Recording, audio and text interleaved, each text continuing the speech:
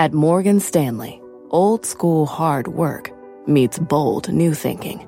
At 88 years old, we still see the world with the wonder of new eyes, helping you discover untapped possibilities and relentlessly working with you to make them real.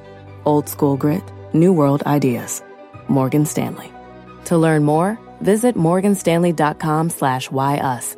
Investing involves risk. Morgan Stanley Smith Barney, LLC. Hi, I'm Kelly Evans, host of CNBC's The Exchange, and here's what's on my mind. It's a little unnerving that we're seeing record budget deficits, soaring government debt, and steadily rising interest rates all at the same time. How much of this can be undone, and how did we get here? The short answer is government spending remains notably higher than where it was pre-COVID, while revenues are more or less the same. And the fact that both deficits and debt are higher than in the past while our borrowing costs have soared means that paying interest is also taking up an increasing share of that revenue pie. Here's what we know. The budget deficit has doubled over the past year to $2 trillion. It would actually have been $2.3 trillion if the Supreme Court hadn't scuttled President Biden's student loan forgiveness plan. That's not only double what we ran last year, $1 trillion in fiscal 22, it's also double what we ran pre-pandemic in 2019. And unfortunately, that relatively low deficit last year is starting to look like an aberration. We saw a surge in revenues last year equaling almost 20% of GDP, thanks to strong tax collections from huge capital gains in the previous year and soaring inflation. But this year, tax revenues have fallen sharply, as well as remittances from the Federal Reserve, and revenues as a result are running just under 17% of GDP, more in line with the 17.7% historical average, according to CRFB. The trouble is that government spending at the same time remains structurally higher than it was pre-pandemic. Spending is about 3 points higher than it used to be at 24% of GDP. And there isn't any one big reason for that jump, but a broad range of increases, including higher COLAs or cost of living adjustments for Social Security and Medicare.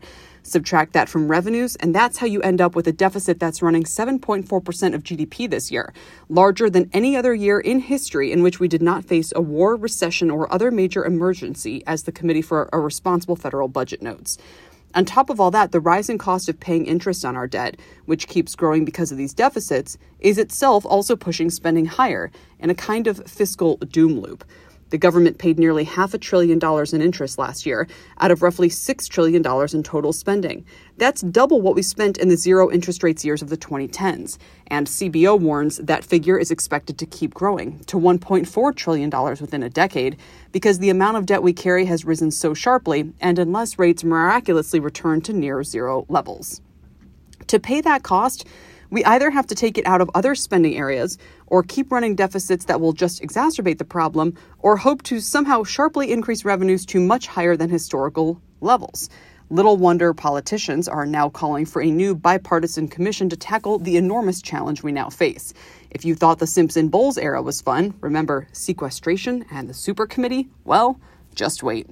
And so we face a looming government shutdown that, as Dan Clifton of Strategas has put it, is still just an early part of what's going to be a long and difficult new age of austerity.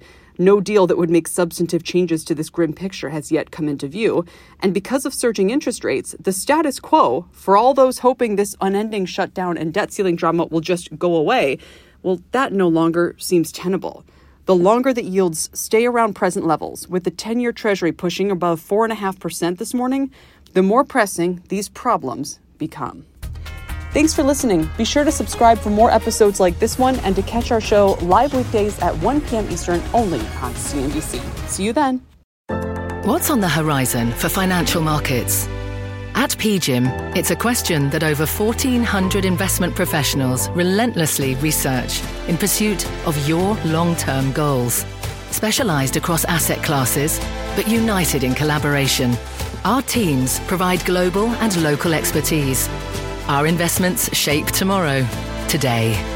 Pursue your tomorrow with PGIM, a leading global asset manager.